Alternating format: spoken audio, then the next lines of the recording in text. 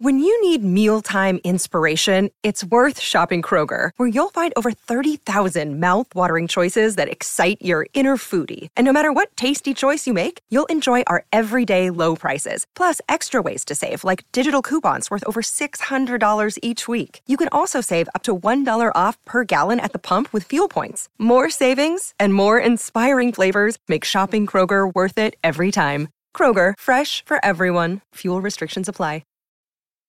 This episode is brought to you by Snapple. Want to know another Snapple fact? The first hot air balloon passengers were a sheep, a duck, and a rooster. Ridiculous. Check out Snapple.com to find ridiculously flavored Snapple near you. Hello, everybody. This is Marshall Poe. I'm the editor of the New Books Network. NBN listeners like to read books and buy them. So we thought we'd tell you that right now, our friends at Princeton University Press are having a remarkable site-wide sale. You can get 50% off books, including ebooks and audiobooks, with the code 50, F-I-F-T-Y, at checkout until May 31. You can save some real money on Princeton University Press books. I encourage you to go there and check it out. Welcome to the New Books Network. Hello, welcome to New Books and Music, a channel on the New Books Network. My name is Bradley Morgan, and I'm joined today by my guest, Richard Aquila. Richard is a professor emeritus of history and American studies at Penn State University, the former host of NPR's Rock and Roll America, and the author of several books. His latest book is Rock and Roll in Kennedy's America, a cultural history of the early 1960s, and is published by Johns Hopkins University Press. Richard, thank you for joining me today. My pleasure. Can you share briefly with us what your book is about? Yes. Basically, the book zeroes in on the time period from the early, let's say from 1960 through and including 1963, and closes with the coming of the Beatles, which totally changes things, obviously. Who were some of the defining artists of this period? Oh, wow. What we're talking about for that time period. In fact, this is one of the interesting things too, Bradley, because one of the reasons why I zeroed in on this time period is because once I start mentioning the artists, people go, oh, yeah, that person was good. That person was great. And otherwise, too many people have bought into the myth of the day the music died that comes out in American Pie by Don McLean with the death of Buddy Holly and the Big Bopper and Ritchie Valens in 1959. And what I set out to do in this book is to explore that time period to try to get at it in terms of what was it really like. And the results are this shows that rock and roll not only thrived after Buddy Holly's death in 1959, but it was probably one of the most important and innovative eras in American history.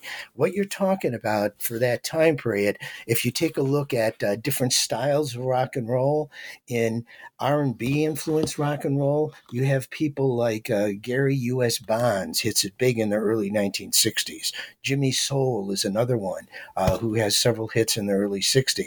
All of the Motown artists, everyone from Mary Wells to Smokey Robinson and the Miracles and the coming of Marvin Gaye, Barrett Strong, who most people don't know quite as well, but you're talking about excellent music coming out of that era. In terms of country rock, you've got artists, not just like Elvis Presley, who clearly was a pioneer in the 1950s, and in the early 1960s, he starts heading more toward pop music, and does lots of Hollywood movies. But you have other artists during that time period who come out of the same kind of country background. People like Brenda Lee, Roy Orbison stand to mind there, who are excellent. Pop rock, which is in many cases, I think, undervalued by many people. You have artists coming out of there who have, these were primarily young people. We're talking people in their late teens, early 20s, people like the traditional teen idols like Frankie Avalon, Fabian, Bobby Rydell, all coming out of Philadelphia. Bobby V comes out of North Dakota and offers a different type of sound. Gene Pitney is another one of these individuals, comes out of the East Coast, out of Connecticut. I mean, some really good performers, but yet there's this a bad rap for some of these artists that they were contrived. Some historians, Ruby Garofalo wrote a book where he deals with it, and he calls that music schlock rock in the early 60s. And that kind of sticks in many people's mind, and they tend to dismiss these teen idols. But in many ways, these teen idols, as far as their audiences were concerned, were authentic rock and rollers. So it kind of depends, I guess, on the listener and how they're perceiving the music. But clearly there was a variety of hits during this time period and artists who were superb. So we'll explore some of those artists and genres more specifically later on, but I want to kind of set up the context socially and culturally surrounding that music prior. So it's the early 60s. The children of the baby boom generation are now entering high school. What was life like for an American teenager at that time? First, let me say what you just mentioned is really a significant point, because what we're talking about is, for the early 1960s, this is the vanguard of the baby boom generation. The first group of baby boomers hit high school in the fall of 1960, just as John F. Kennedy is elected president. Then, throughout their high school years, over the next 3 to 4 years, what you're going to find is these teenagers are going to basically come of age at the same time Kennedy becomes president of the United States and his New Frontier programs are expanding. And to answer your question, for teenagers during that time period, the music provides extremely interesting, non-traditional historical evidence that indicates that most of these teenagers were anything but rebellious. They bought into the consensus behavior of the time. They were part of the culture of the Cold War during the early 1960s. They were extremely patriotic, extremely religious, and supported the so-called traditional values of that era. And they believed, when John F. Kennedy talks about ask not what your country can do for you, ask what you can do for your country, many of these teenagers buy that. And many of these teenagers are thinking of going into careers, becoming school teachers or becoming, joining the Peace Corps and things like that, because it's a way of giving back to society. And what's very different to understand, and I think it comes through loud and clear, no pun intended, in this book, is that these teenagers of this time period and America of this time period is very, very different from the United States of the late 1960s or 70s or the 1980s and 90s or today. I mean, today it's far more polarized in this country. Today people are far more cynical. And today you don't find the kind of consensus behavior that you had in the early 60s.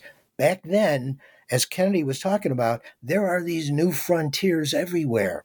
And everyone in the country just about is buying into this. The notion was, we shall overcome, whether it's in civil rights or whether it's women's rights, which is just starting to pop up during these years, or whether it's anything else. The notion was, the 20th century was going to be the American century. There was nothing the United States could not accomplish, including winning the space race against the Soviet Union or any other problem that came about. And it's that kind of a notion that powers America during those years. And rock and roll of that era clearly shows that the music endorsed those types of attitudes. So you were saying about how we live in a very divisive time and polarizing time now. We see evidence of that most recently with the debacle in the House and the electing of the speaker. But you make a case in your book that rock and roll was thriving in the early 60s and it became the foundation for later trends. But these innovations and foundational elements that later became these trends were overshadowed by the civil and social unrest happening at that time. We had a lot of racial issues, a lot of women's issues, and on the surface level, it might seem kind of similar in a way, but there's something that's deeper down that's fundamentally different about what was happening then versus now, and I want you to kind of explore that a little bit further. I think in the early 60s, going back to what I said earlier, there was a sense of optimism. There were problems, obviously major problems with civil rights, where when Martin Luther King Jr. and the Southern Christian Leadership Conference begins marching in various places, whether it's Selma or Birmingham or some other place, there's a tremendous backlash on the part of white racists and leading to all sorts of violence in those areas. But, and this is the difference, I think, there still was a sense of optimism on the part of Martin Luther King Jr. There still was a sense of optimism on the part of civil rights workers, that they truly believed that, using that quote again, we shall overcome, that we can bring the type of principles that the United States stands for to everyone in this country, that it could be done. It's optimistic, and it could be done in a nonviolent way. It could be done in a way that people can achieve their goals.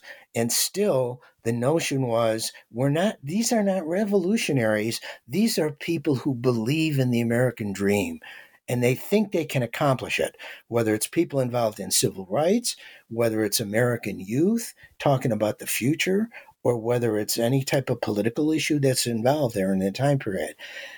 That takes a rather dark turn by the late 1960s, when Martin Luther King Jr.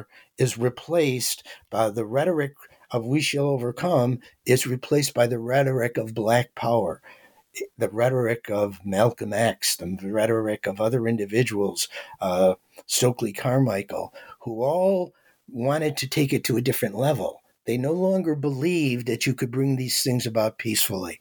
And it's that comes crashing down, I think, that sense of innocence, that sense of optimism, that we can achieve what we're trying to do in a peaceful way, and everything's going to be great. And for a brief time in the mid-1960s, you do have, as rock music begins to change after the coming of the Beatles and after the coming of the counterculture by 1966, 67, people are talking about a summer of love, going to California, wear flowers in your hair and everything else. And the idea was people could come together and they could still bring about peace. By 1968, sort of a nightmare year in American history, violence replaces that optimistic outlook, whether it's in civil rights or any other kind of culture war that's being waged during those years. And everything comes crashing down. And arguably, we've never been the same since, because of many of those culture wars that began in the late 60s and early 70s, we're still fighting today, for that matter. But it's a very different zeitgeist, that is a mood of the country in the early 60s as compared to some of these later decades leading up to today, and where we are today in a very divisive, dark mood in America. And that's such an interesting topic, and we're going to circle back to it later towards the end of the conversation. So to stick to the music that was happening at this time, and it's happening during a time when there's a lot of violence and civil and social unrest that's racially motivated, rock music as an art form was also facing some serious challenges by the 1960s, one of which was the payola scandal that was designed to hurt competitors in the music industry. But another one was that a lot of artists from the 50s couldn't stay relevant, and they soon quit performing. And I want to know why it was difficult for these rockers to make the jump into the 60s. Well, for many of them, a lot of them, I mean, obviously with some of them, they were no longer on the stage. I mean, I mentioned Buddy Holly and Ritchie Valens earlier on. Death takes them out of the equation, certainly. Others, by the early 1960s, some of the founding fathers of rock and roll, people like Chuck Berry. Chuck Berry's facing legal charges by the early 1960s of statutory rape, and ultimately winds up in prison for most of the early 1960s. Jerry Lee Lewis from the 1950s is going to be basically blackballed out of rock and roll for marrying a 13-year-old cousin. And this happens to many of those artists.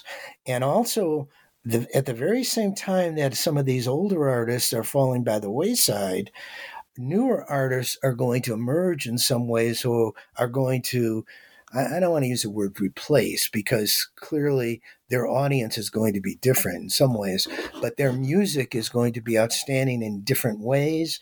And Chuck Berry's songs by the early 1960s in some ways felt somewhat dated.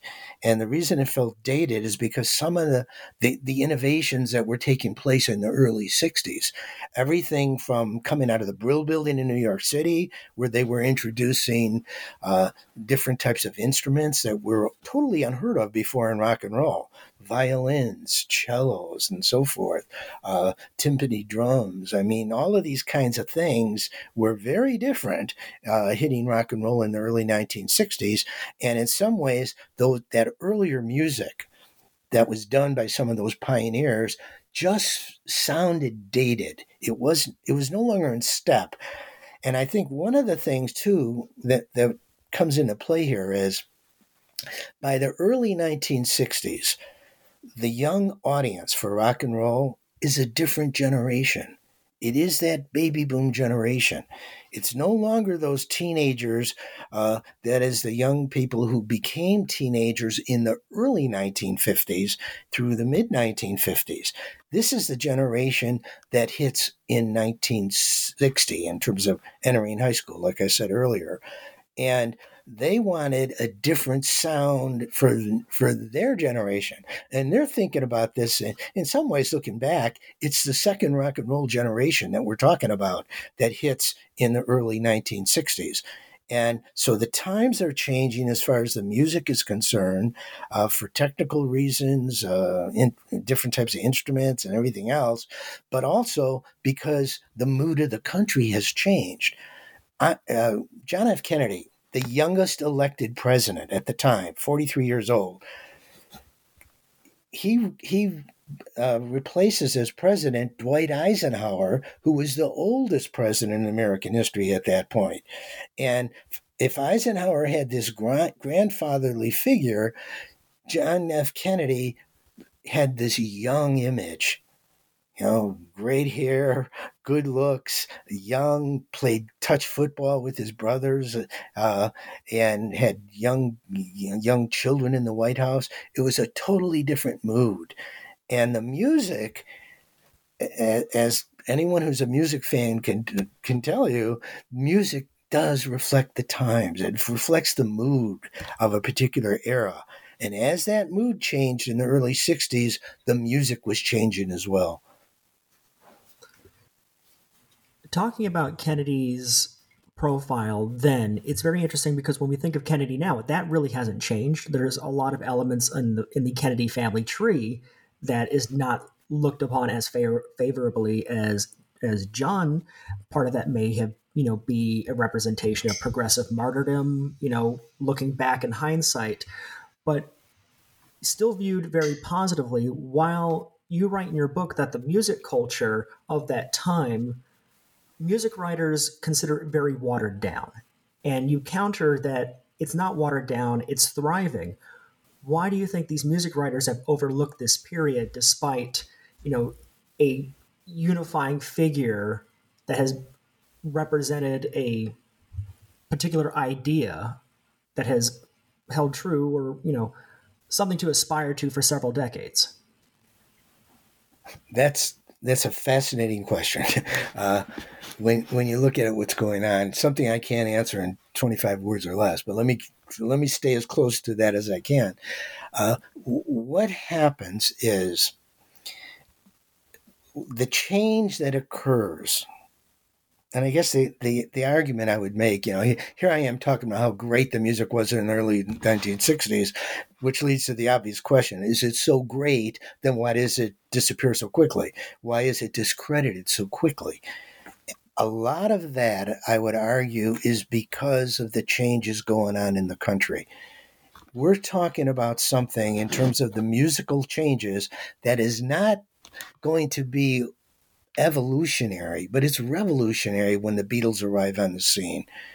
That what we are talking about is prior to 1963, let me date specifically, prior to November 22nd, 1963, the artists on the rock and roll charts or the Billboard pop charts were almost 100% American, born and bred. The notion was rock and roll was an American sound. Only Americans could sing rock and roll. And anybody who came along who was not an American, the idea, as far as most American teenagers in the early 60s was concerned, this wasn't authentic. I mean, these people were faking it. They were essentially not real rock and rollers. All of a sudden, that's going to change when the Beatles arrive on the scene. And the Beatles arrive in the United States within 2 weeks after the death of John F. Kennedy. In fact, let me put this in perspective in terms of how dramatic the change is going to be. Early in 1963, the Beatles attempt to try to make it in the United States. They work out a deal with Swan Records, which was a small record label, independent record label that came out of Philadelphia. Swan was owned by Tony Mammarella and Bernie Binnick, who were close friends of Dick Clark. And Dick Clark's American Bandstand during those years used to feature a weekly segment called Rate a Record, where they would basically, there would be a panel of teenagers from the audience, 3 or 4 kids, and Dick Clark would play a new record for them. The kids would listen to it, and then afterwards, they would rate the record anywhere between 1 and 100, 100 being really great.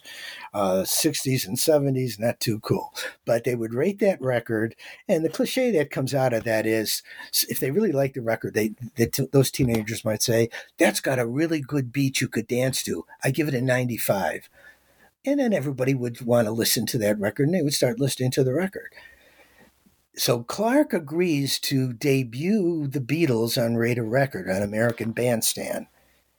And during that time period, American Bandstand was still ritualistically watched by teenagers. The song that Clark plays is a song that you might have heard of, She Loves You, right? And that song, they play it. Clark then turns to the kids on the panel. He says, well, what'd you think? They hated it. They said it's a terrible beat. We don't like those harmonies. It's a very strange sound. They gave it a 73, basically mediocre. This is in early 1963. Now, the kicker here was Swan Records had an exclusive at that point on the Beatles. All they had to do was sell 50,000 copies of She Loves You, and they would get permanent exclusive rights to all the Beatles records that would be sold in the United States. And Dick Clark, after the Beatles hit, Dick Clark calls up Bernie Binnick, and they're talking one day, and Clark says, you know, Bernie, why didn't you at least buy 50,000 copies of the record yourself? You would have been multimillionaires at this point. And Binnick just shook his head and he said, you know, when you played them on Bandstand, they got panned by the kids. We thought we had a stiff in our hands, so we never did anything with it, and we lost all rights to the Beatles. Now, that's early 1963. By late 1963, as we now know, the Beatles become phenomenal superstars in the United States. Beatlemania breaks out by January of 1964, and it totally changes everything in music. And what you're going to deal with at that point is what you're going to find are many of those artists, big name artists who had been mainstays on the rock and roll charts in the early 1960s. People like Duane Eddy, who was an instrumentalist during those years. Brenda Lee, also major star during those years. Fats Domino, another one of these major stars during these years. All of those artists that I just mentioned during the early 1960s had at least 20 or more top 40 hits on the Billboard charts. After 1963, they have 0 hits on the rock and roll or on the Billboard charts. What we're talking about is instantaneously the music changes, the tastes change. I interviewed Bobby Rydell, and he was talking about how quickly it changed because he was one of these artists in the early 1960s who had lots of hits. And Rydell told me, he said, look, I had, over 20 top 40 hits between 1960 and 63. And then after the Beatles arrived, I couldn't get booked anywhere. Nobody wanted to listen to my music at all. And it was the same story that was repeated time after time. And the important question there is, why does this happen so suddenly? And to that, I would go back and look at the trauma of John F. Kennedy's assassination, what it does to the United States, what it does in particular to this teenage audience in America after November 22nd, 1963. Let me introduce something in here I think that might help explain it somewhat, at least as far as I'm concerned. Back in the 1950s, a cultural anthropologist by the name of Anthony F.C. Wallace wrote a seminal article where he describes a model, what he calls cultural revitalization figures. And what Wallace says is throughout history, there are times when a society is no longer functioning, that the culture is on decline, that the culture is no longer fulfilling the needs of the people living within that society. And it's at that point where people feel downtrodden, they are depressed, pathologies on the rise in many cases, that all of a sudden, a figure, usually a charismatic figure, appears on the scene. And this charismatic figure can deteriorate the decline of that culture and revitalize that culture. And Wallace argues that you could find throughout history different individuals who fit that model. And specifically, he names people like John Wesley and Methodism. He names, Jesus Christ fits that model, that with the declining Jewish culture and everything else, all of a sudden here comes Jesus Christ, revitalizes that culture, introduces new elements to go along with the old elements, and what's born is a new religion out of that, according to Wallace. But you could also apply it to politics, which he does. Vladimir Lenin in Russia, the Russian Revolution, checks what's going on in Russia, and the culture is reborn, and the Soviet Union emerges out of that. And I would argue that the Beatles are examples in popular culture of somebody who appears on the scene as this teenage culture is on decline. Teenage culture. Many of these American kids had never had to deal with death prior to this, unless it was a grandparent, perhaps. But yet here on November 22nd, 1963, the unthinkable occurs. This larger-than-life young president is shot down in the streets of Dallas, and kids were traumatized. I can remember where I was when that happened. I was in high school at the time, and over the PA system, I don't know if you had a PA system in your high school when you were growing up, but in those days, that's how we would get announcements from the principal. They would come on the PA system and make announcements about what's going on. And I'll never forget, this was the last period of the day. All of a sudden, I could hear the PA system click on in the classroom that I was in. I was in a math class, and I was sitting there. Nobody was talking out of the speaker, but you could hear muffled crying in the background in the office. And everybody in the class kind of looked at each other. We didn't know what was going on. And for me, I mean, think of the date, 1963. Over the previous couple of years, we had been through the Cuban Missile Crisis, the Berlin Crisis, and other things that appeared like a nuclear war was imminent. And first thing that went through my mind was, I thought there was going to be a war. All of a sudden, the principal of the school got on the line. And the principal, who was an ex-Marine, really sort of a tough guy, his voice was choking, and he spoke very hesitantly, and he said, I'm afraid I have to tell you some very bad news. The President of the United States has just been shot in Dallas. We don't know what's going to happen yet, but we are all praying for him, and school is going to be dismissed right now. I want you all to go to your school buses or go home, and let's hope that everything works out fine for the president. And I'll never forget when he then signed off. I remember walking out into the hall. I looked down the hallway. There, looking down the hall, you know the way a typical high school is, lockers on both sides of the hall. Kids are slumped against the lockers crying. They're sitting down on the floor. Nobody knew how to deal with this. And then we get shortly thereafter the news that Kennedy had actually died from the assassin's bullets. And for the next few days, everybody was like walking zombies all over the United States because people didn't know how to cope with this. It's that type of trauma that hit these teenagers that might help explain why all of a sudden, within a couple of weeks, the Beatles are going to hit in America. And what'll happen is, here are the Beatles at a time when teenagers are quite distressed about the trauma of Kennedy's death. The Beatles' sound was optimistic.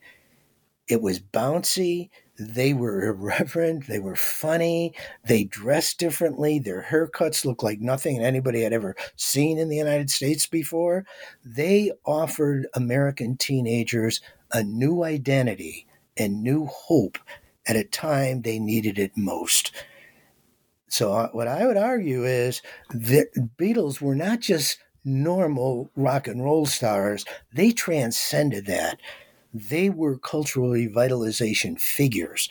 And that's why there was that devotion to the Beatles. And Beatlemania is going to be very different from Presley mania for all sorts of reasons. And what you're going to find is this certainly helps explain, even later on, when John Lennon is shot and killed, the reaction on the part of many people was the same kind of trauma because they were mourning not just a rock and roll star, but a culture hero. And I think that's what's making all of this different and why that music changes so rapidly after the death of John F. Kennedy. That was really fascinating to listen to. And I was thinking about a lot of ideas while you were talking about that experience and hearing about Kennedy being shot over the PA system. It's really fascinating to kind of observe a person's first encounter with generational trauma and then their relationship with music around that. It's just an incredibly fascinating thing. And there's something that happens every couple years where it just that comes out and you see how the culture responds to it. For me personally, I came of age for 9/11 and the fallout from that with the the war in Iraq and Afghanistan, and that left a huge impression on me. I imagine in ways that you would have very similar ideas and feelings that you would have experienced at that time, or others who would have experienced the end of the Vietnam War, the 70s, or even Columbine.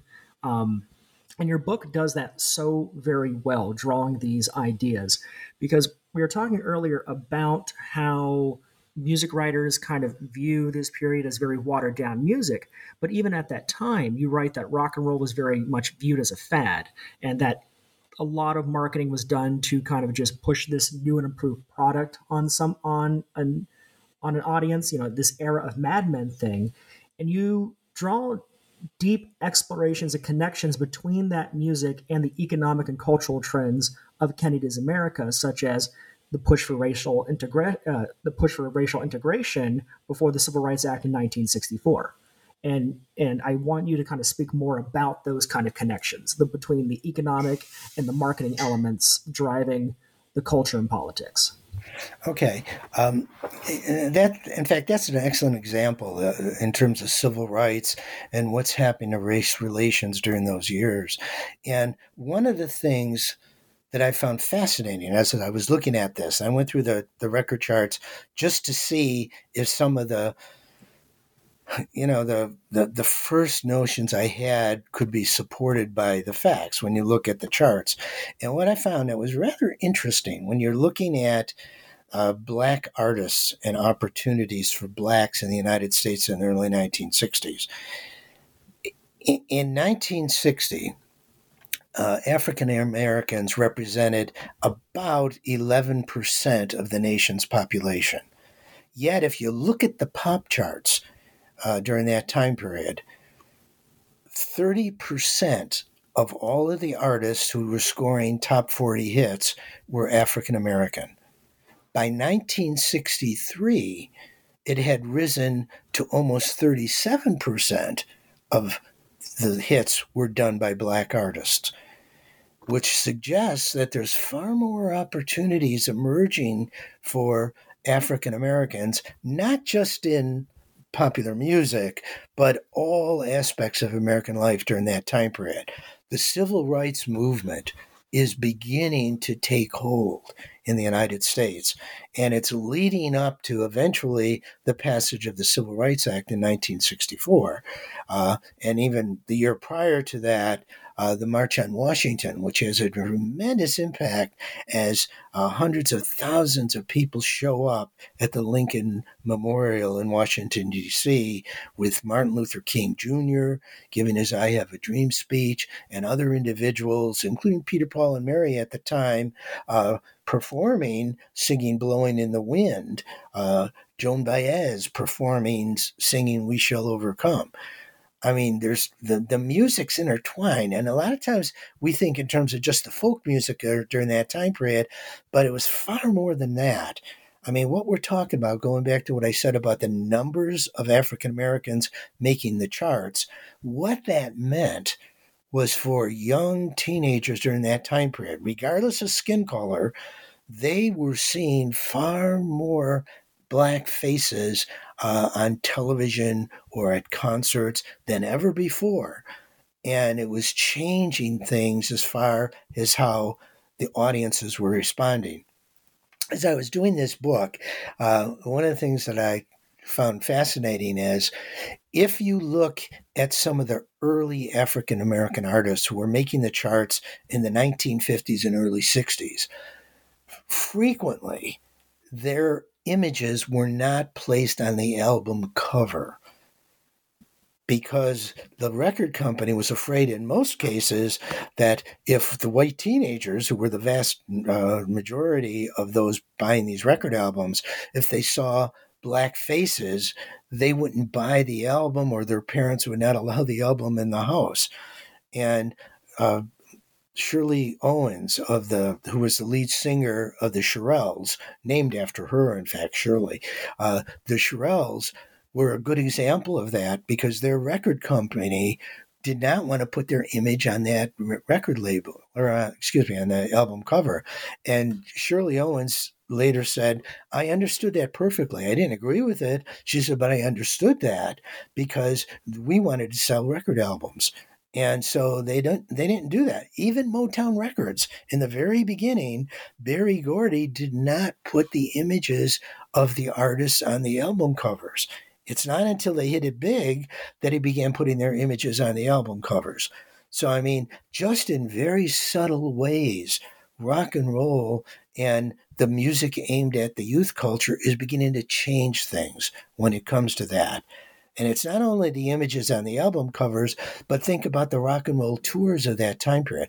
Unlike today, where sometimes it's one performer or one group that simply goes out on tour. You know, Bruce Springsteen is a good example. Springsteen doesn't need someone before him or after him. He goes out there and performs for 10 hours or however long his concert's going to be that night.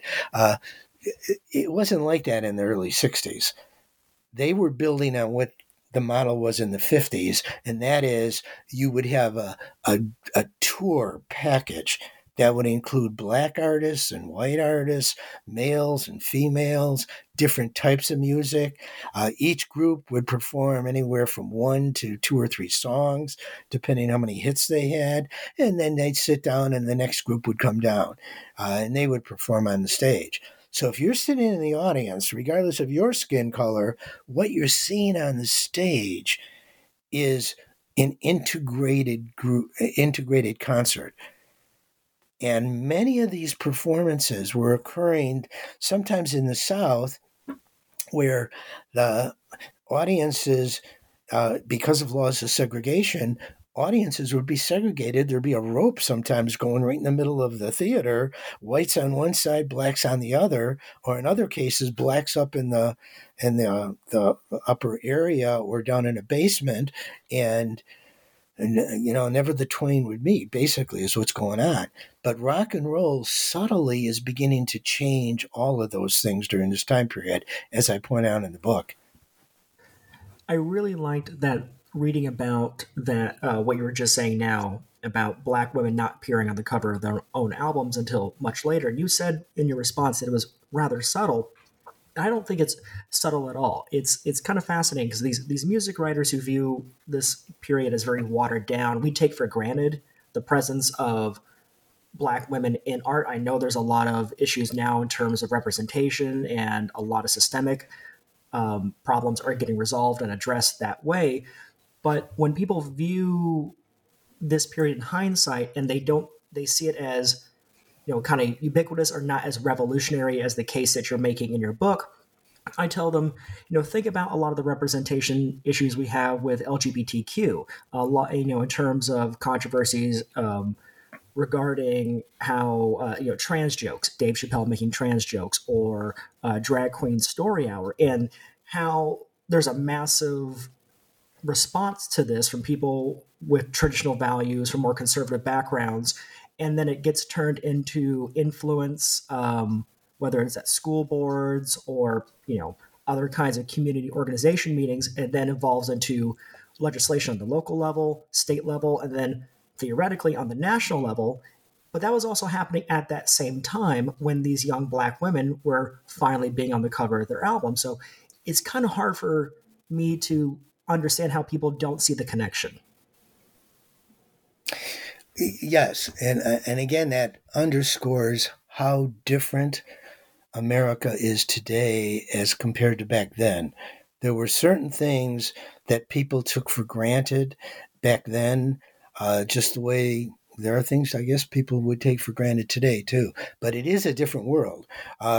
It was fascinating to write this book because it really, for the years that I was writing this book, and it took me 4 years to complete the book, during that time period, I immersed myself in the music of that era. I immersed myself in terms of the history and what was going on. And I mean, my experience as an historian, I've taught courses dealing with the 1960s and U.S. social and cultural history.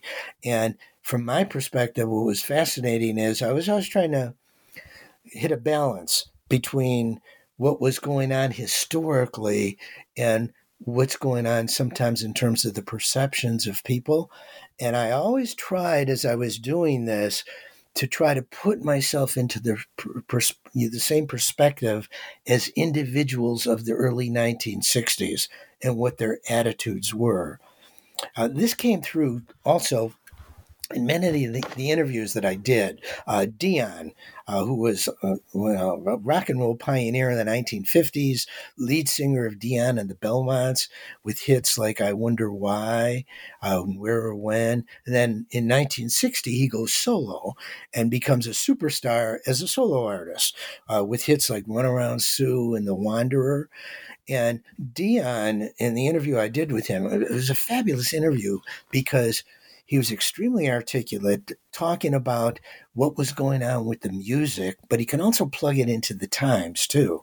And we were talking at one point, and this is getting a little off the point, because rather than race, let me shift gears for a second and talk about gender, because as we were dealing with this, I was asking him about some of his songs, Run Around Sue, And I basically said, look, Dion, here you have this song, Run Around Sue.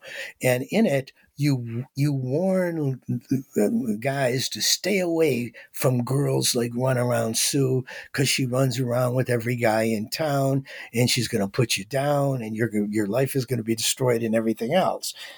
Your very next hit was The Wanderer.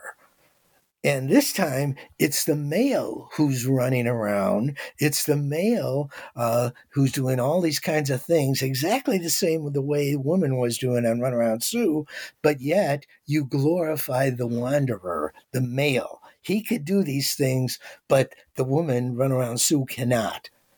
And he just kind of, laughed embarrassingly, and he said, "Yeah, I know." He said, "You listen to those songs now, and anybody who sings those songs, including me, sounds like a jerk because of those the different approach to how I was treating males and females." He said, "But you got to remember, in the times, it fit the way those stereotypes were in terms of people." And that's what he was picking up on. And I think the same thing is true here. When you look at this in terms of race, and again, picking up on Dion and one of these quotes from the book, Dion remarked that his band, on all of those hits that he was doing in the early 60s, the studio band, these were black musicians. They were talented sax players and guitarists and everything else. And Dion said, when I did a movie, there's no way the movie company was going to use black musicians backing up a white singer. So they put in white replacements who either lip synced in the background or pretended they were playing their instruments, because the movie company knew that there's no way in the South were they going to get bookings for the film if it showed an integrated band.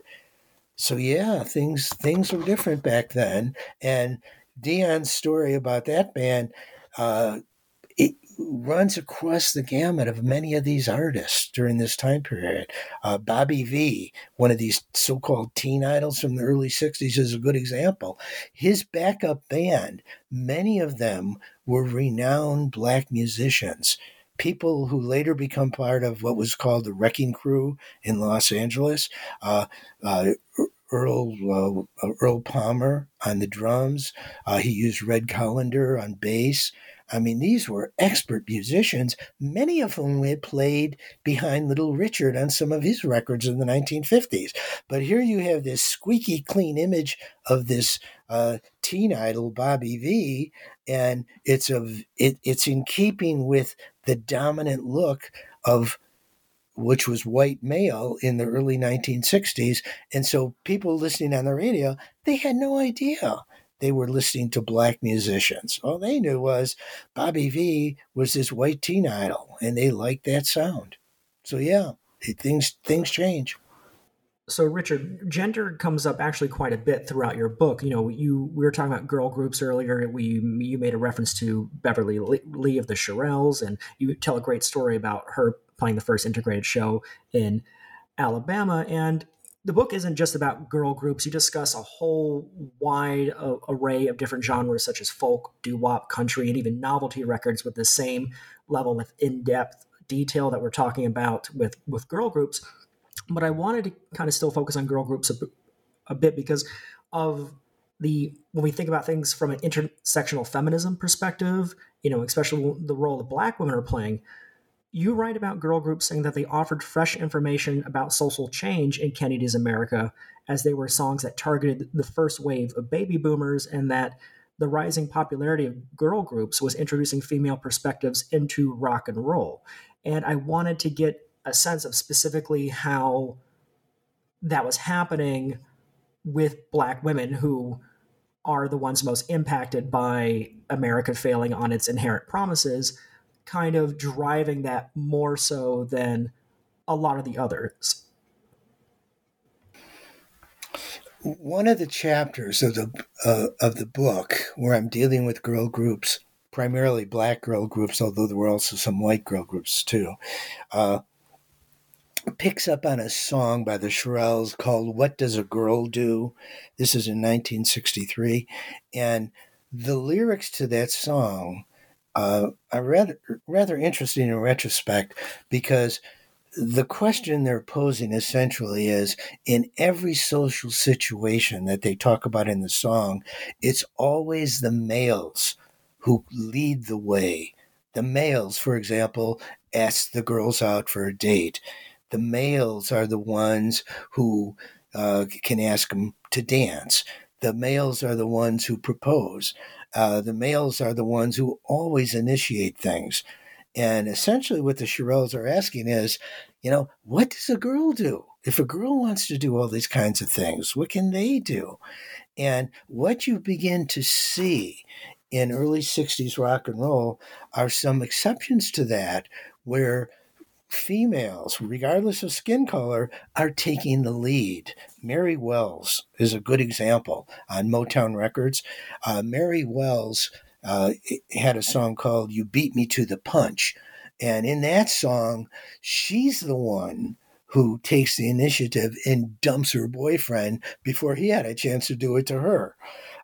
In a follow-up hit called Two Lovers, even the title, with a woman singing this, Two Lovers, the implication was, well, what is this all about? Well, it turns out she's kind of putting the guy down, and what she's saying is, I have two lovers, and she's talking to the boyfriend, and basically he's both lovers.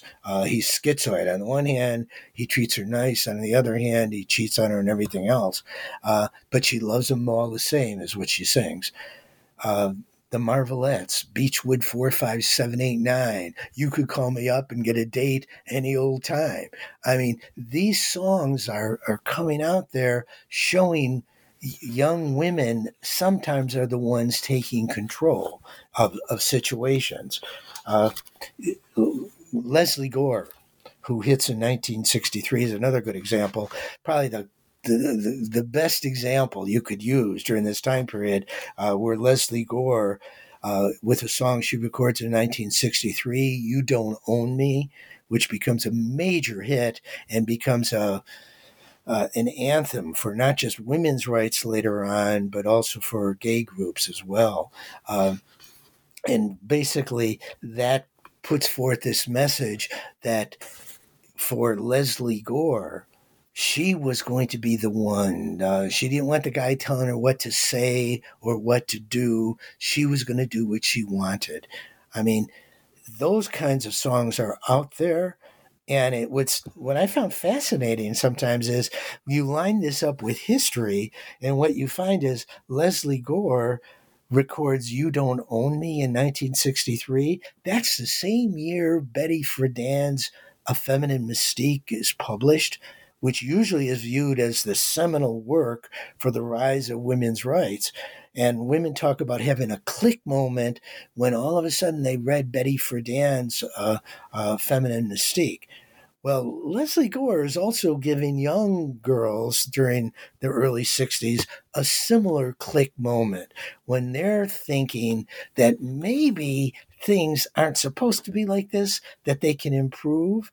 And Leslie Gore becomes a hero to many young girls during this time period for that reason, along with some of these other performers I talked about too. So much in the very same way that we're talking about how music writers or audiences today might view this music as very watered down. Friedan's The Feminine Mystique, I read that, as kind of like a historical document kind of thing. And even now, some of the ideas present in that information, when you viewed through the concept of presentism, is, it's amazing how not just music, but other elements of the culture, and even in your book, you talk about film as well, exploring, some of these ideas in film and other artistic arenas beyond music, just how for some reason there's a short shelf life here that gets overcome by what's to follow after Kennedy's assassination. Yes, gets overshadowed completely.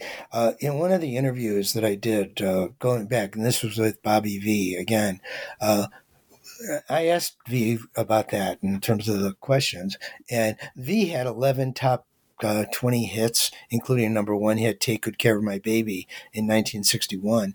And Bobby Vee said, look, there was a lot of great music in the early 60s. He said, but it's been forgotten. And he said, the reason I think it's been forgotten is because it's sandwiched in between the 1950s, which saw the birth of rock and roll and Elvis Presley and all those early rock and roll pioneers, and then the coming of the Beatles afterward. And so people just kind of forgot about us in the early 1960s. And what's interesting is one of my good friends that I've known for a very, very long time, I was out to lunch with him a few years ago. This is just when I was starting to write this book. And we were talking, and this guy's always loved rock and roll music. And he said to me, he said, why do you want to write about the early 60s? That's just such a, pop, schlock, rock type approach during that time period. There was no good music. And I said, what are you talking about? I mean, you of all people should realize. And all of a sudden I said, what about people like Roy Orbison, U.S. Bonds, all of the Motown hits, Brenda Lee, Connie Francis? I mean, there are lots of good stuff coming out of that time period. And he said, oh, yeah, you're right. And then he backed off really quickly. And he said, you're right. That was a great period.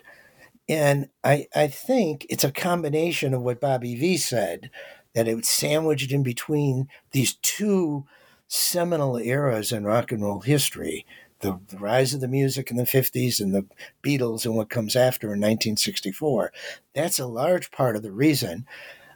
The other large part of the reason, as I was hitting on earlier, was change occurs so rapidly in the United States in the late 1960s.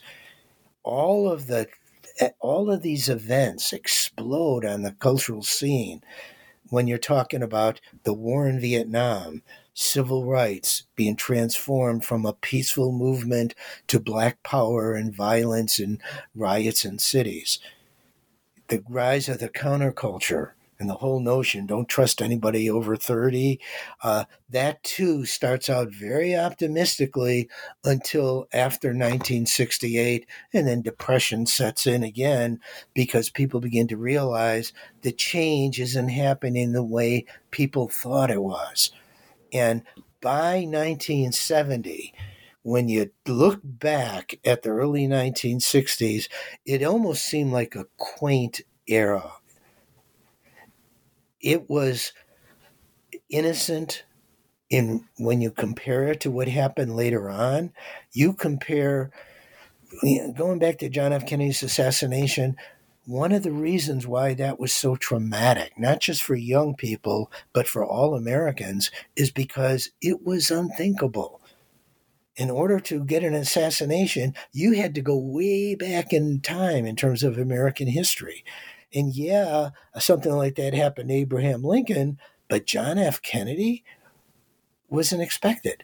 By 1968, unfortunately, it's going to be just as devastating in some ways when we hear about an assassination, whether it's Martin Luther King Jr. or whether it's Bobby Kennedy. But it was no longer unexpected. The innocence was gone. Things changed. And the music of the early 60s, which was linked to that earlier innocent, at least in retrospect, innocent time in American history, that music was totally out of step with the mood of the country and everything going on in the United States, from the war in Vietnam, shootings at Kent State University, and everything else that was happening by the late 60s and early 70s. So the history of the time period is greatly responsible for why people sort of turned away from early 60s rock and roll. It had less to do with the quality of the music than it did that the times were changing, as Dylan so aptly put it. One of the most fascinating aspects of your book is you explore the concept of myths in various ways. And that's something that really speaks to me because I get fascinated with myths and how they influence cultural and social institutions. And, we're at a time now where a lot of institutions are being challenged, and the inherent myths that those institutions have been built upon are being challenged and taken down. But in the 60s, there seems to be more of a common baseline as to what these myths are and what institutions we uphold, whether they're social, political, cultural. And some of the ones that you explore include like the self-mythology of record labels like Motown, or myths stemming from the limitation of the country's founding, such as the myth of racial superiority.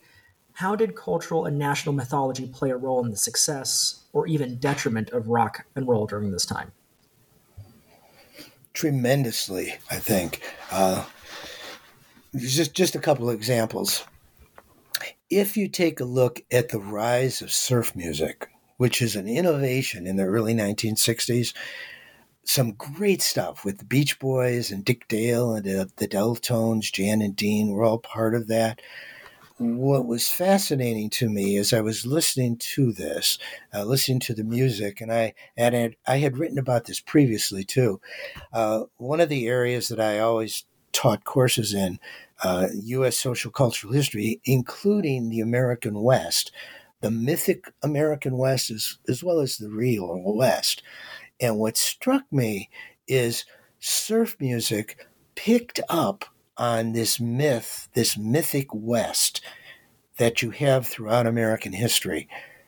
And the whole notion that you could find happiness out West, you can find spiritual rejuvenation out West, second opportunities, a land of opportunity for people. All you got to do is head west, whether it's in the 1700s or the 1800s, or whether it's in the 1960s with the Beach Boys.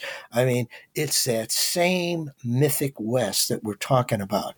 The myth of that West is the American West is portrayed as not just a land of opportunity, but as this almost dreamlike fantasy world that brings about happiness.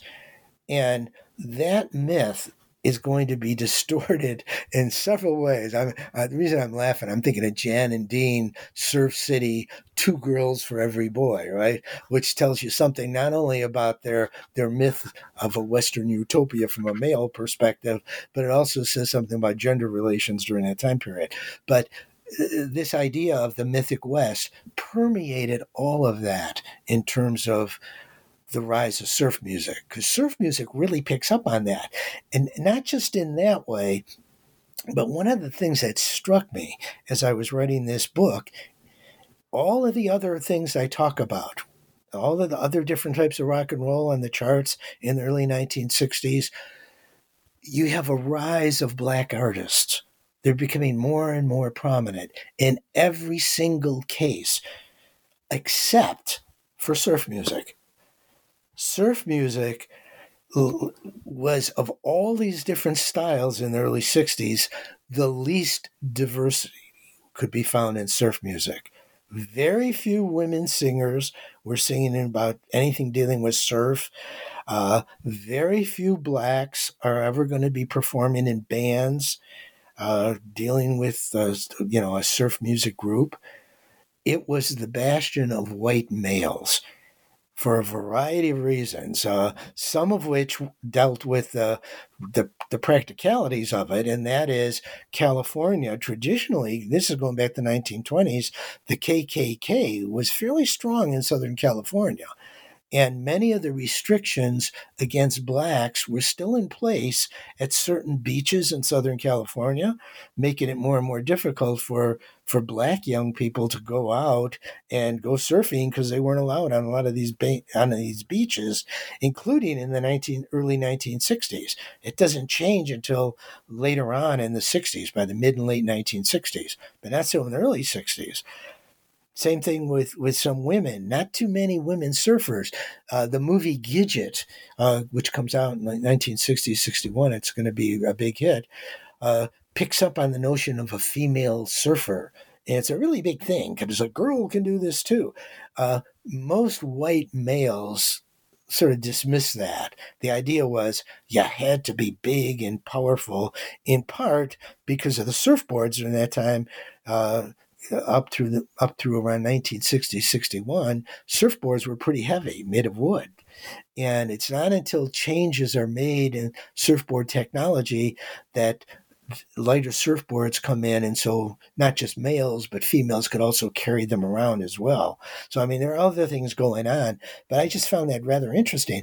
But certainly the myths of the American West are evident there in surf music. The myth of anybody can make it in the United States can be found in other ways in terms of opportunity. I'm thinking specifically here of Gene Chandler's number one hit, Duke of Earl. I'm the Duke of Earl. And I can remember still seeing Gene Chandler perform the song on American Bandstand. He was dressed in a tuxedo, tails, a top hat, carrying a cane, wearing white gloves, and strutting around like he was the king of the world because he's the Duke of Earl. And the line in the song was, no one can stop me now because I'm the Duke of Earl. Same thing with the Drifters hit on Broadway. The idea was in that song, people were telling him he couldn't make it, and as a black man. And he talks about in the song how he's going to make it because he can play the guitar and he's going to make it on Broadway. He could make it anywhere because it's a land of opportunity, basically. And in fact, it's really interesting because later on, Neil Young, I forget the exact date, it'd been probably around 1988, 89, does a cover of On Broadway, and it ends just the opposite of the Drifters hit back in the early 1960s. In the Drifters hit, the black man overcomes the problems because he has the skills and he can make it. In Neil Young's version is much darker, showing how things had changed by the late 1980s. And in his version, there's no success that can be found on Broadway. That the protagonist in the song is going to wipe out, doesn't make it at all. Shows how the times have changed, again, from the early 60s through the 1980s in that case. I'm really glad you brought up the example of surf music to talk about, the American myths. And there's a quote from your book I want to read, and it's, early 60s rock and roll provided most members of the baby boom generation with similar perspectives and experiences. Regardless of race, religion, ethnicity, gender, class, or neighborhood, they absorbed rock and roll images and messages that were in line with the era's consensus on behavior and politics. And what we were talking about earlier with younger music writers and younger generations, they might see that as validation that rock and roll was built on this white male adoption and as a reflection of that ongoing systemic racism and sexism. So therefore, it should be relegated to the past. What is your response to that? I think that suggests a total misunderstanding of the times in terms of the music and the culture and how things were operating back then. And it plugs into this notion of a presentist attitude that you sometimes cannot take these attitudes from today and try to apply it to different time periods because it is a different era and operates in different ways. Specifically, in terms of rock and roll, one of the biggest differences between music then and what we have today is how the music was delivered to the audience. That back then in the early 1960s, the way you heard rock and roll essentially was on Top 40 radio or American Bandstand.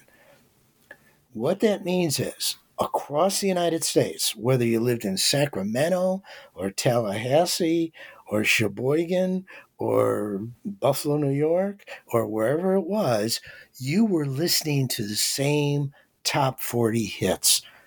These songs become part of a generation. They can tell you That is, people who are now in their 50s, 60s, 70s, and beyond. If they lived through the early 60s, they can tell you the names of these songs. They all know these songs. It's part of the collective memory of that baby boom generation. And frequently what I do sometimes is, if I'm going on and I'm delivering a lecture to a diverse audience, I'll start out with, just to see what kind of crowd I have there, I'll start out with a little quiz. I'll say, look, I'm a history professor. Let me throw a pop quiz at you here. And I'll play snippets of songs, and I'll ask the audience to identify the song. And I'll start out with songs that everybody knows, and then I generally will get more and more obscure as the examples go on. But what has amazed me time after time is the knowledge on the part of these audiences who live through that era. They know these songs. They can tell you who the artist was who sang it. They could tell you the name of the song, the year it came out. They can tell you, in some cases, what the record label was like, and they could tell you the color of the record label. I mean, it's astounding, the details they remember about these songs. This suggests the cultural importance of this music to that generation. And every generation, I think you can make the argument that every generation has its own music, its own songs that they can remember. And you listen to those songs, and music has a wonderful sense of time with it, and it can transport you back to specific time periods just by listening to that song again. And those songs are extremely important, because what it means is that music, those top 40 hits, provide certain generational memories for that baby boom generation. And a lot of people either reading my book, Dealing with Rock and Roll in Kennedy's America, or listening to one of my talks, they'll come to me and they'll say, time after time, look, I've heard these records a gazillion times over the decades, but what fascinates me is what you're saying about the relationship to this song and the times. And we'll get talking about that, because I always ask them, what does it tell you? Take an example, the Shirelles' number one hit, Will You Love Me Tomorrow, from 1961. What does that song tell you about gender relationships? What does it tell you about sexual attitudes? How things have changed between then and now? So from that perspective, this music is a cultural binding force for that young generation. Extremely important. And what's also important is it's not just being handed down from the top, it's not the establishment trying to show these are white males who are in charge. Far from it. This is bubbling up from the grassroots. What you have are songs that are being sung by teenagers, songs that are being sung by blacks, by other minorities as well as whites, songs that are done by men and women. I mean, it's quite diverse as far as this music is concerned. As I was saying earlier, when you look at the songs making the charts, by 1963, what we're talking about is a large number of African Americans, disproportionate to the number of African Americans percentage-wise in America's population, were making the charts. Same thing with women. There are more and more women artists making the charts throughout the early 1960s. And if you want to look at diversity in the United States in the early 60s, you might not see it in some ways in the political structure in terms of the people holding political offices, but you're going to see it at the grassroots level, whether it's music or whether it's changes going on in baseball in terms of more and more black players appearing, or whether it's television, because on television, you also see the same kind of diversity emerging in the early 1960s. all of this is reflecting the rise of the civil rights movement. And by any stretch of the imagination, this music is really connected to these teenagers during these years. It's their music, and it's saying something about the times. And it's just the opposite of what some individuals now might think, that the music was artificial, being handed down from the top. That's not the case. And all of this, Bradley, if I can add this too, add something else to the equation. And that is the entire notion of what it means to be an American.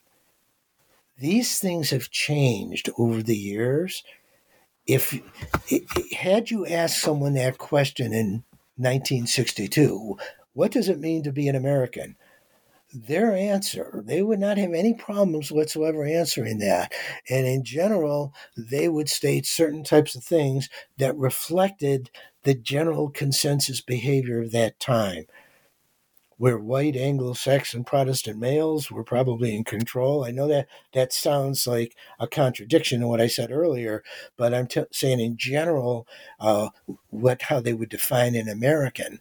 And the music, the rock and roll of that era, doesn't necessarily reinforce that. In fact, it contradicts it, showing that diversity is starting to bubble up from the bottom during that time period.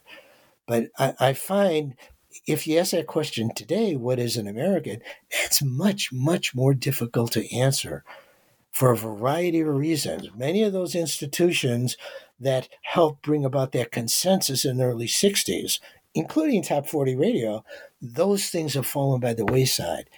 And every time one of those institutions is weakened, it does not have it's no longer as ubiquitous as it was in the early 60s.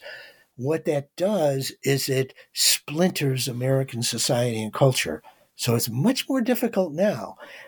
People now don't all listen to the same songs, don't all watch the same TV shows, watch the same movies.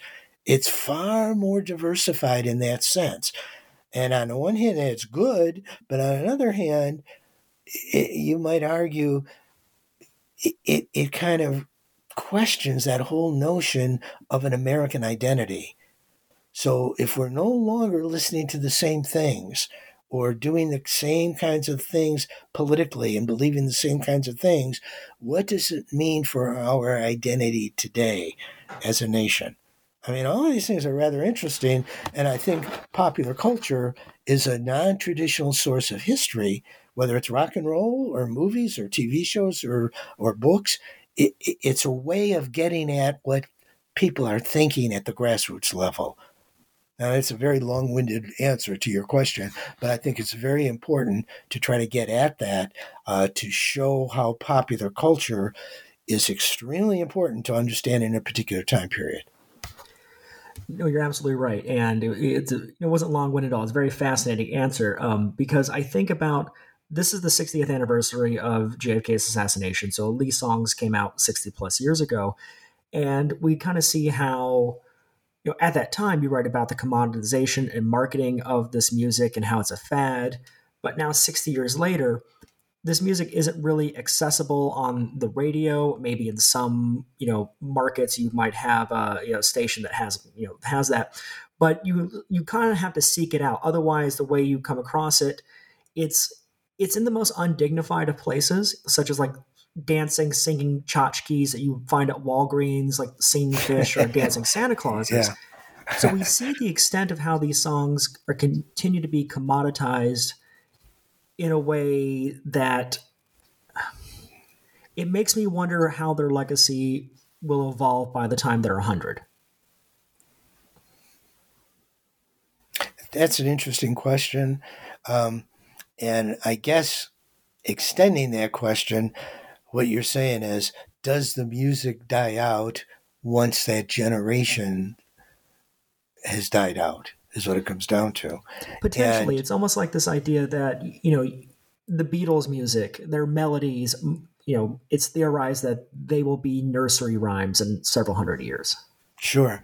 And again, it that shows how culture changes in terms of these different things.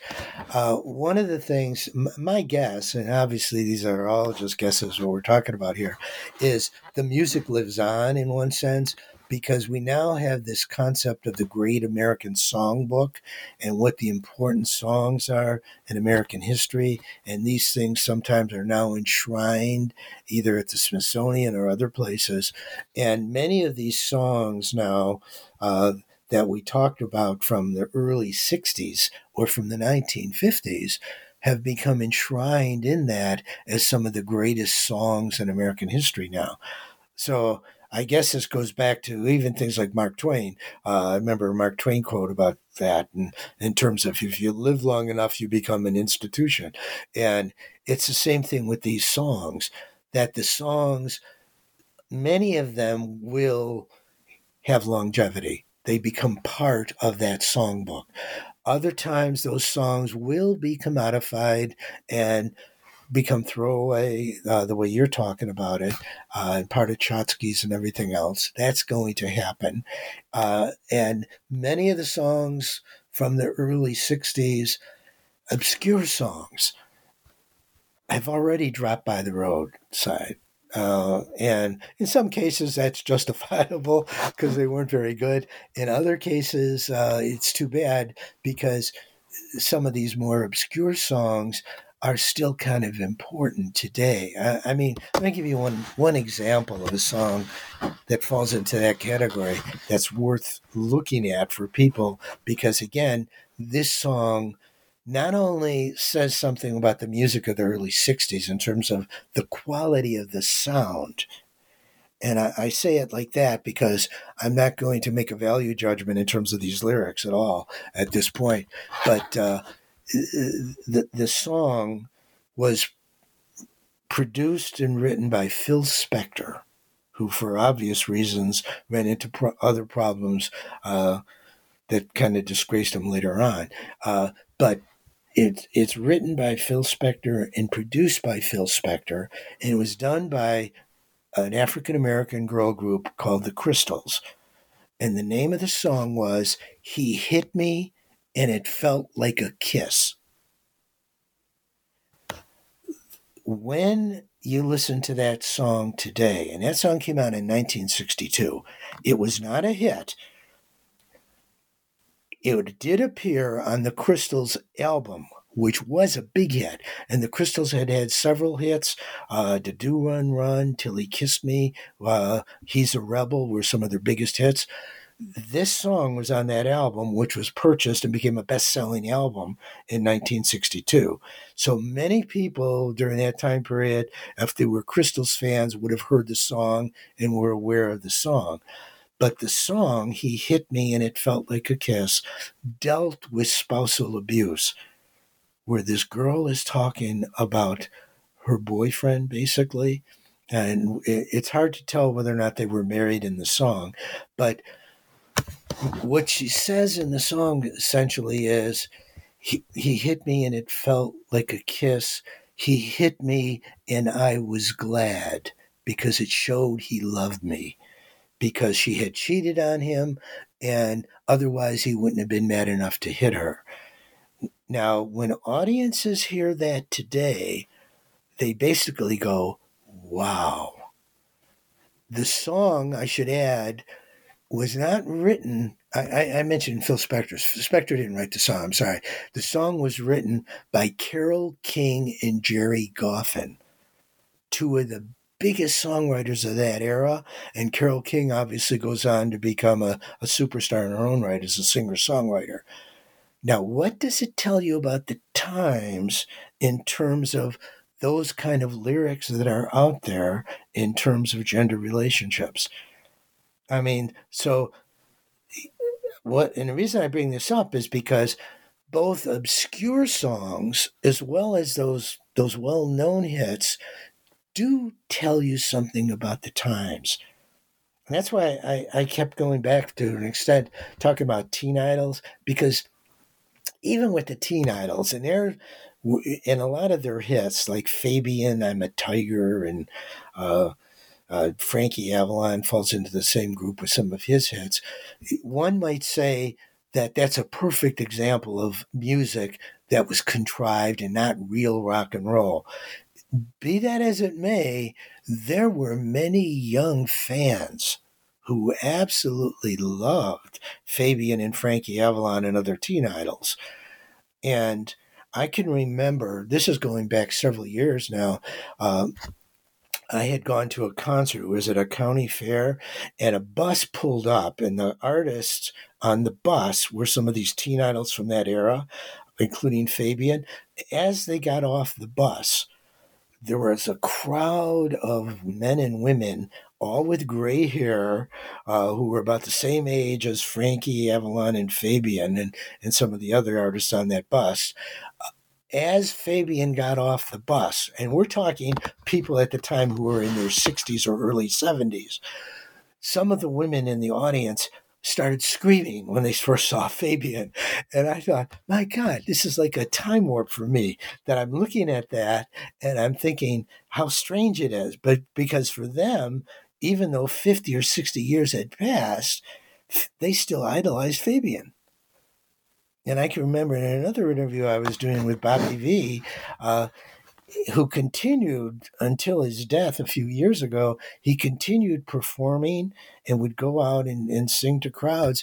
And one of the things he told me was, and this we would have had this interview about 5-6 years ago, he said one of the astounding things to him is he'll go out on stage and he'll look out at the audience and he sees all of these gray-haired people in the audience who were his fans from the early 1960s. And he says it almost brings tears to his eyes because here they are singing the lyrics to the songs as he's singing them, and they still remember the music and the times. Those songs are extremely important to that generation. So there are these cultural bonds that the music provides, not just the music of the early 60s, but I think you could say the same thing for music of different generations until you get to the point where people are no longer listening to the same things. Then it's a different ballgame now, Bradley. Who knows what's going to happen in the future with a lot of these songs, because maybe they simply don't reach the wide audience the way they did back then. Can you ever have another Elvis Presley who commands the attention of the entire audience, or the Beatles? It's an interesting question in that sense. So my question about the legacy was meant to kind of set up this final question, assessing these songs and how they'll continue to evolve in the public consciousness. And for me, from my perspective, I'm in my mid-30s. I love these songs. You wrote a book about this. You love these songs. These are great songs. And that's why I kind of feel like this is so undignified. But what I'm kind of seeing is that, yes, these specific songs that were hits and were a common thread within this society at that time, they may be kind of phased out. But there's a very committed audience there that loves the sound. Not necessarily the songs, but the sound. And we see a lot of kind of reissue labels make these compilations that compile based like a region or studio. I'm thinking like Numero Group as an example, where this kind of music, albeit largely unknown, underrepresented, is finding a new life from that era, offering a varied perspective of this time period you're talking about in your book. And I wanted to get your sense about that kind of music, the music that was less popular, less driving the culture, but still sounding like it and finding new life in a way that these more established songs are kind of losing it. Let me ask for a clarification on this. So are you talking about songs from the 50s and 60s and 70s, or are you talking about music today? I'm talking about maybe a throwback to that.